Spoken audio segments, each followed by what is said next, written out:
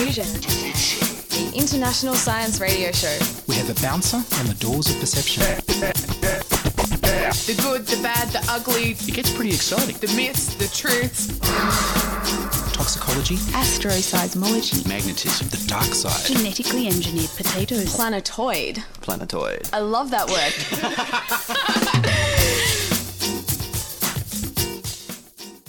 Hello and welcome to Diffusion. Sit back and relax while we inject weird and wonderful science directly into your brain. I'm Ian Wolfe, and on this edition we'll feature craniometry, solar max and cognitive reserves. But first up, from 2001, here's Deanna Coleman reporting on penguins, planetary engineering, introversion and ecstasy.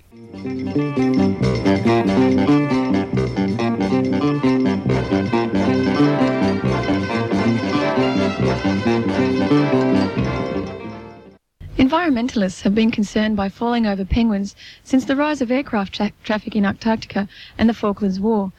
British pilots had claimed that as aircraft flew by, they noticed penguins falling over backwards. A recent study on the island of South Georgia by members of the British Antarctic Survey recorded the behaviour of a group of penguins as two helicopters flew overhead at varying speeds at heights. The penguins, it seems, did not fall over at all, but stopped calling to each other while the aircraft was overhead, and the adolescent birds who were not associated with the nest walked away, much like the behaviour in our houses under the flight path in Sydney when a Boeing 747 cruises over, making it impossible to hear each other. The research team also concluded that the penguins' reproduction was not affected by the air traffic as originally thought. The increase in the number of incubating birds in the observed colony matched the number in an undisturbed colony nearby. Moving almost 6 sextillion tonnes is relatively simple, say a team of astronomers who believe we can shift the Earth into a new orbit further away from the Sun's ever-increasing brightness. Over the next 3 billion years, the Sun's brightness will increase by 40%, making it impossible for humans to survive on our planet.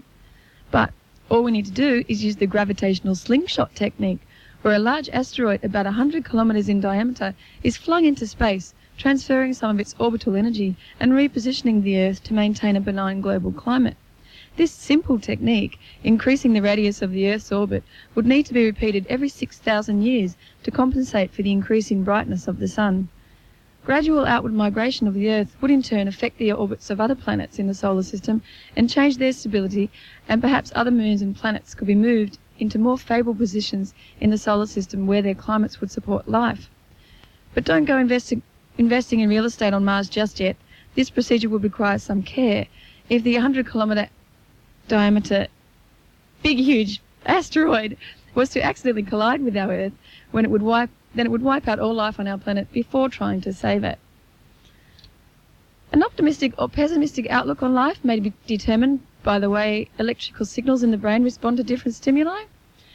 A study was conducted by Stanford University in the US, where 14 women aged between 19 and 42 were shown a range of pictures while their brains were scanned for activity.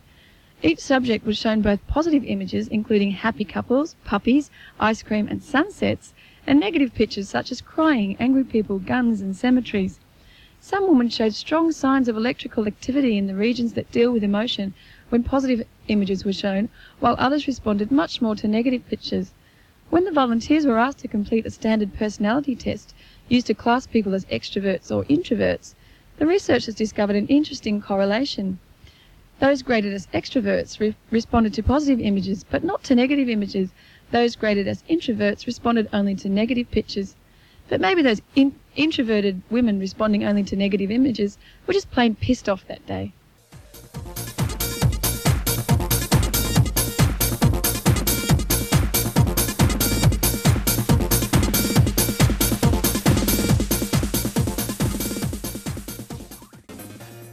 Your brain has an emergency backup system. The cognitive reserve, or extra brain capacity, was discovered when elderly patients' autopsies showed that their brains had suffered the damage of Alzheimer's disease, yet they hadn't displayed any of the symptoms in their life. The illness still killed them, but they were free from obvious symptoms because they had extra brain capacity that kicked in to take over while their regular brain activity was damaged. They appeared free of Alzheimer's and then suddenly suffered the disease briefly and died. Alzheimer's disease is the most common form of dementia, and as a progressive disease, it gets worse and worse. Your abilities with language, memory, understanding, attention, and orientation are the most common faculties attacked. The brains of people who have died of Alzheimer's show a major loss of neurons, thinning of areas of the brain, and the accumulation of plaques that clog up networking centres of the brain. There are treatments that can slow it down if it's caught early, but they have nasty side effects, so doctors want to be certain before they prescribe them.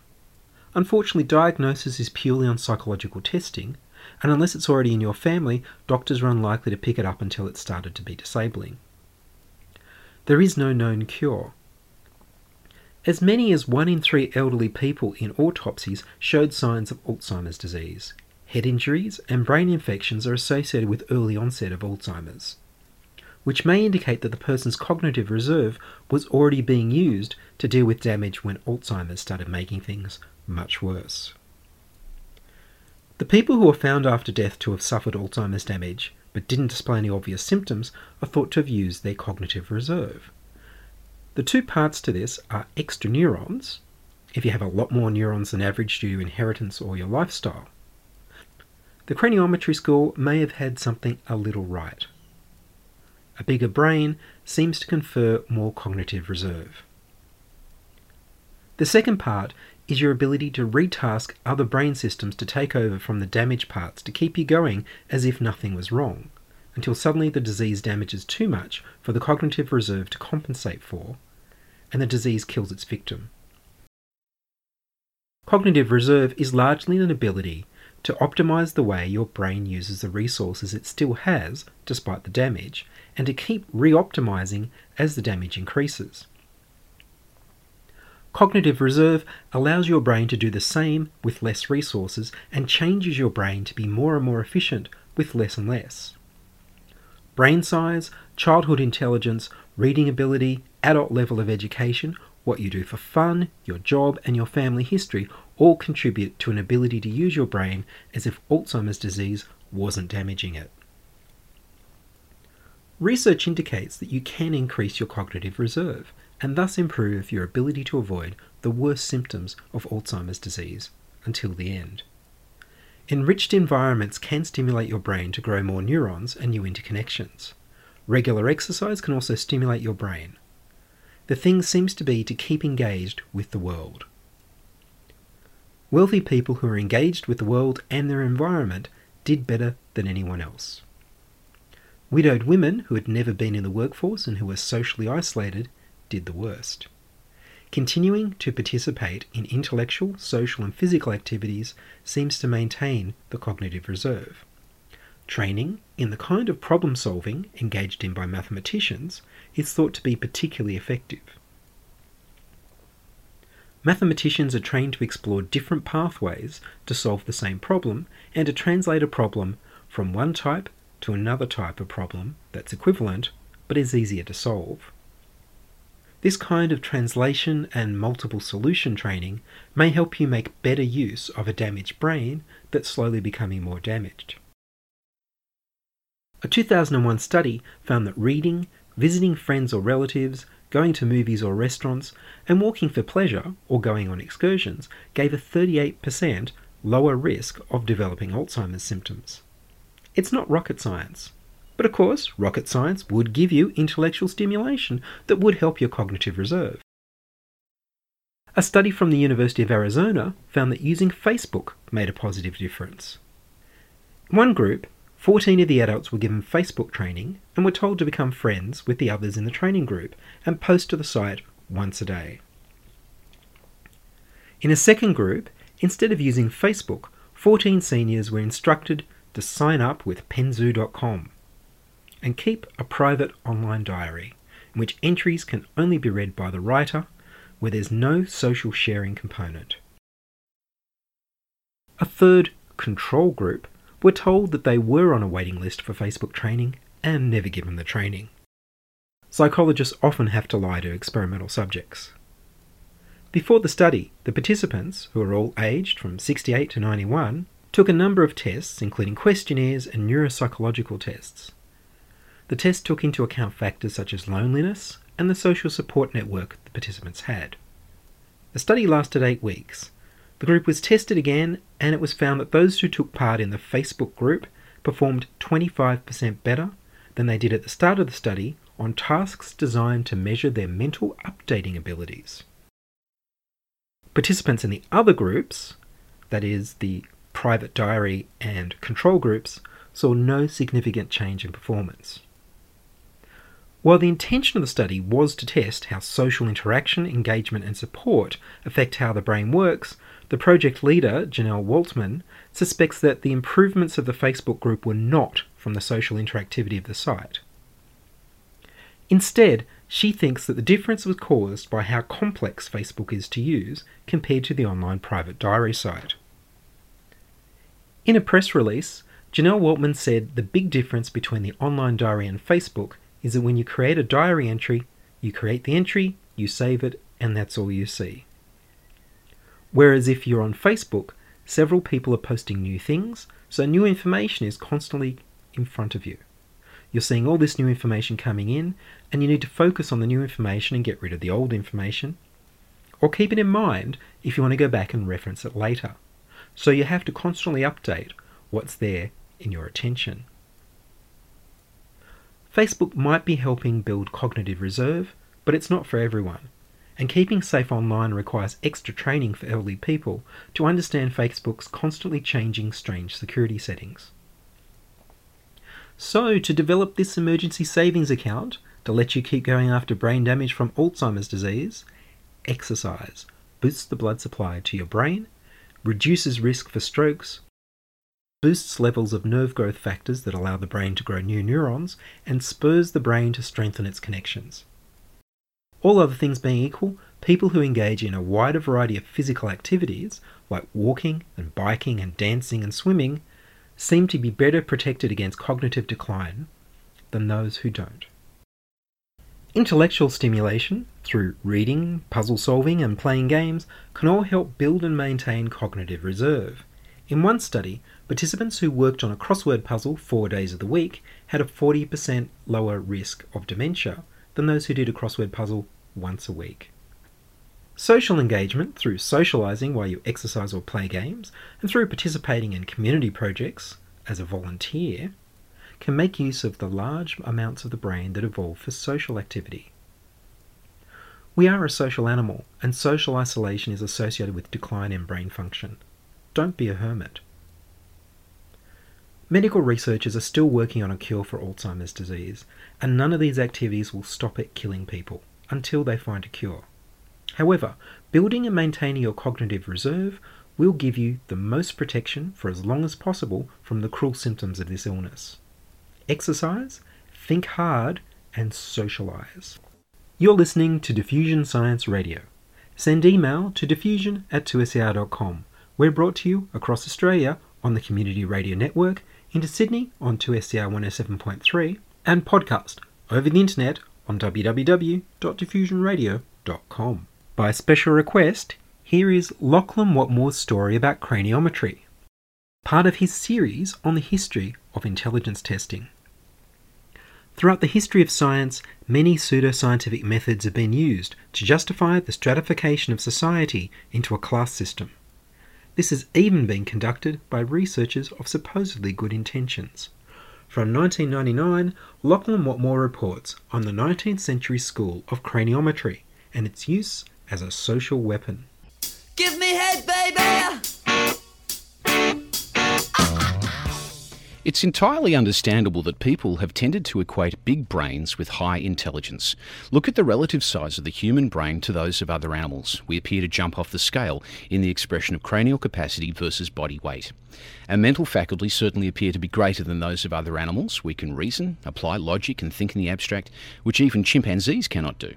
Therefore, taking that argument a step further, it would be illogical to assume that people with big brains would be more intelligent than those with small ones.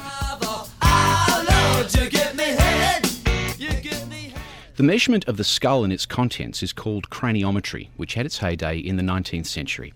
Craniometry turned out to be one of the great schools of biological determinism, which basically states that a person's social status and economic fortune are the result of his or her genetic inheritance. In other words, people born smart will become rich and powerful, while those not so blessed will find their station in life further down the socio-economic scale according to their mental endowment. Craniometry, as you can imagine, seemed to be the answer that racists and sexists had been looking for in order to quantify and therefore justify the lower social status of non-white people and, frequently, white women. If it could be proved that people of small status are simply occupying their natural social niche, then upper-class males could live their lives free of guilt and feel entirely justified in crushing rebellion from below. In the rigidly stratified society, which was 19th century Europe, a vast majority of people had their station in life fixed from birth. It was almost natural that researchers, despite the best of intentions, would make their conclusions before measuring a vast array of skulls of various ethnic groups. To a 19th century observer, it seemed obvious that blacks and women were inferior and that surely the craniometric data would indicate this. As a result, craniometry, despite diligent, honest measurement of cranial features, is a classic example of people's prejudices governing their observational criteria and analysis of data to produce a socially comfortable conclusion that could well be a load of bullshit. You give me head, you give me head. The most famous craniometrician of the 1800s was the Frenchman Paul Broca. A surgeon by trade, he founded the Anthropological Society of Paris in 1859, the same year that Charles Darwin published On the Origin of Species. There had been many craniometricians before Broca, but they had come before the theory of evolution had been espoused, and therefore had addressed the subject from a creationist standpoint. I'd like to concentrate on Broca because he regarded himself as both a liberal and an evolutionist, and therefore appears an unlikely bigot. Broca lived in an age when scientists were intoxicated by numbers. He himself was careful, honest, and meticulous in the laboratory, and his measurements frequently went to several decimal places. Despite making prior conclusions himself, he admonished his students to leave their hopes or prejudices at the door and draw their conclusions from the numbers, which was gross yet unconscious hypocrisy, given Broca's already drawn conclusions. Broca's motivation for studying skulls can be summed up in his own words. In an article published in 1861, he claimed that the great importance of craniology has struck anthropologists with such force that many among us have neglected the other parts of our science in order to devote ourselves almost exclusively to the study of skulls. In such data, we hope to find some information relevant to the intellectual value of the various human races. Note that Broca says relevant to the intellectual value. He is stating that intellectual values have already been arrived at and that craniometry is setting out to prove them. He is not leaving his prejudices at the door at all, despite later stating that it is an axiom of all observational sciences that facts must precede theories. Broca, as mentioned, was a faithful technician and used great care when generating data. He filled skulls with lead shot to assess their volume. The lead shot was then poured into a measuring cylinder to get a measurement. He also measured the dimensions of many skulls with respect to the relative sizes of different cranial parts. High intelligence was supposed to be indicated by a larger forebrain and smaller hindbrain, so Broca set out to show that non-whites and women had smaller frontal lobes than white men. Later, he addressed a different set of criteria that people with long faces and slightly elongated skulls are smarter than people with squarer heads. At almost every step, Broca found himself in highly embarrassing situations where his data were at odds with his assumptions, and only fancy theoretical footwork could get him out of it. For example, when addressing cranial volume, Broca found that most Asians have larger capacities than Europeans. He sidestepped this by saying that some lowly individuals have big brains, but all people with small brains are lowly. He pointed to measurements of Africans and native Australians and modified his argument, saying that brain size may not be the ultimate measure of intelligence, but was certainly significant. Broca also ran into trouble when advocating elongated skulls as the mark of intelligence. It turned out that black Africans and native Australians have the most elongated skulls. Once again, Broca neatly avoided embarrassment by stating that African and Australian elongation were due to the enlargement downwards of the hindbrain in these groups, that their forebrain was still small and therefore they are inferior. Despite Broca's fancy footwork, craniometry did not survive the 19th century.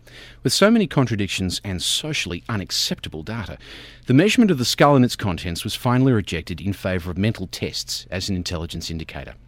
Broca should be given credit at this point for a separate achievement.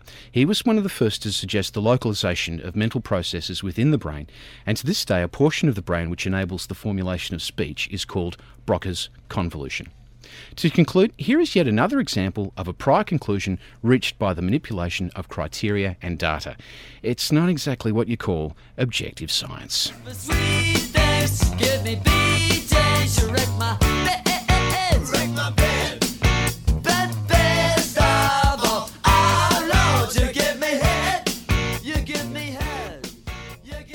That was Lachlan Watmore in 1999 on the failures of craniometry.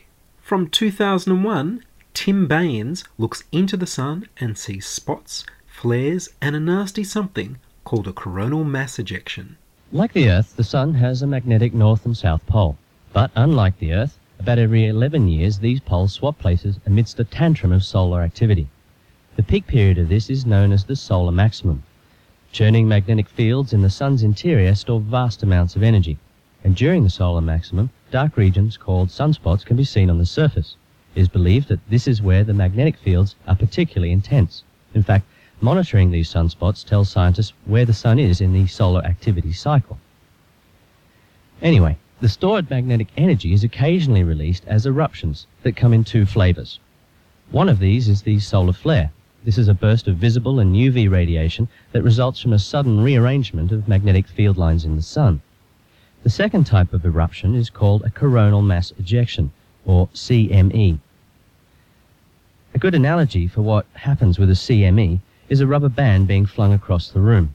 If you imagine the stored magnetic energy as the stretched rubber, and in the same way the rubber band flings itself once it's released, a CME is a self-propelled gigantic ball of ionized gas shooting out from the Sun, carrying the very same magnetic fields that launched it. What we're talking about here is billions of tons of ionized magnetized gas, or what we call plasma, hurtling through space at speeds of 6 million kilometers per hour, held together by its own magnetic field. So what does this mean for your average Josephine on the street? Well, on the 14th of July last year, a region on the Sun's surface, roughly the same diameter as Earth, erupted with a flare of high-energy radiation. This in itself was quite spectacular, but it was also followed by something a bit more ominous. One of these coronal mass ejections spewed from the Sun's outer atmosphere, heading straight for Earth. 26 hours later, this plasma storm hit. After totally frying a Japanese X-ray satellite, the magnetic cloud crashed into the Earth's magnetosphere, dumping 1,500 gigawatts of power. It caused damage to 2 large power transformers and voltage-regulating devices all along the east coast of the US. And they were lucky. You only have to look back as far as the previous solar maximum to find other instances of CME impacts. Early in the AM of March 13, 1989, the Hydro-Quebec Power Company was operating as per usual when the local magnetic field fluctuated violently. Such was the magnitude of this magnetic storm that in only 90 seconds, the entire province of Quebec was without electricity. And Quebec is not a place you want to take a cold shower in March. Some CMEs are more dangerous than others. If the cloud's magnetic field is opposite that of the Earth's when it impacts, then the effect is much more dramatic. The CME then generates a ring current encircling the Earth at an altitude of about 60,000 kilometers. But on the night side of the Earth, this ring current joins into the ionosphere. The ionosphere is a layer of more ionized gas in the upper atmosphere, and it normally has its own circulating current known as the electrojet. The surge from the ring current goes straight into the electrojet, which in turn causes the destructive surges in power transmission lines. It also allows auroras to be observed further away from the poles. Now, since the last solar maxima, there have been about 2,000 new communication satellites launched, a space station or two, and society has generally become even more dependent on electrical devices like mobile phones and ATMs. So what can we do about these solar storms and how they affect us? Well, in terms of stopping them, we can't do a damn thing. But there have been some recent additions to the number of satellites monitoring the Sun that may give us advance warning of CMEs. NASA and the European Space Agency have the Solar Heliospheric Observatory, or SOHO for short, and it lives about 1.5 million kilometres closer to the Sun than the Earth. From its continual observation, SOHO can track a storm after it erupts from the Sun and tell us whether it's heading our way. That might give us 2 to 3 days forewarning. Other satellites monitor the solar wind, a stream of particles and photons being blown outwards from the Sun even when there's no solar maxima. This solar wind may speed up or slow down as CME. There are also 2 more satellites due to go sunny side up in 2004 and 2006. But an intriguing characteristic of the silence before the solar storm is the spectrum of X-rays emitted. In 1999, researchers reported that radiation from magnetically active regions exhibit an S-shaped pattern over the X-ray spectrum. It's known the intense and contorted magnetic field lines are responsible for this, but it still doesn't help us predict when the storm will occur and therefore where it will be heading. As one researcher said, you know the gun is loaded, but you don't know when the gun is going off. Scientists believe the peak of the current solar maximum was July 2000, but the peak is broad, and the whole deal can last 2 years. The heat is definitely on, and it's going to be on for a while. That was Tim Baines in 2001, Getting Hot About the Sun. And that's all from us this time on Diffusion. If you'd like to contribute to the show, we need more volunteers on Diffusion. You can send your contributions, congratulations, standing ovations, gasps of amazement, and helpful suggestions to diffusion@2ser.com. That's diffusion@2ser.com. Subscribe to our podcast on the Diffusion website, www.diffusionradio.com. That's www.diffusionradio.com. Contributing to the program from 1999, Lachlan Watmore, from 2001, Deanna Coleman, Tim Baines, and Nick Perkins. I produce Diffusion in the studios of 2SER in Sydney, and Diffusion is broadcast nationally via the Community Radio Network. I'm Ian Wolfe. Join us inside your audio device of choice for more science wondering next week on Diffusion Science Radio.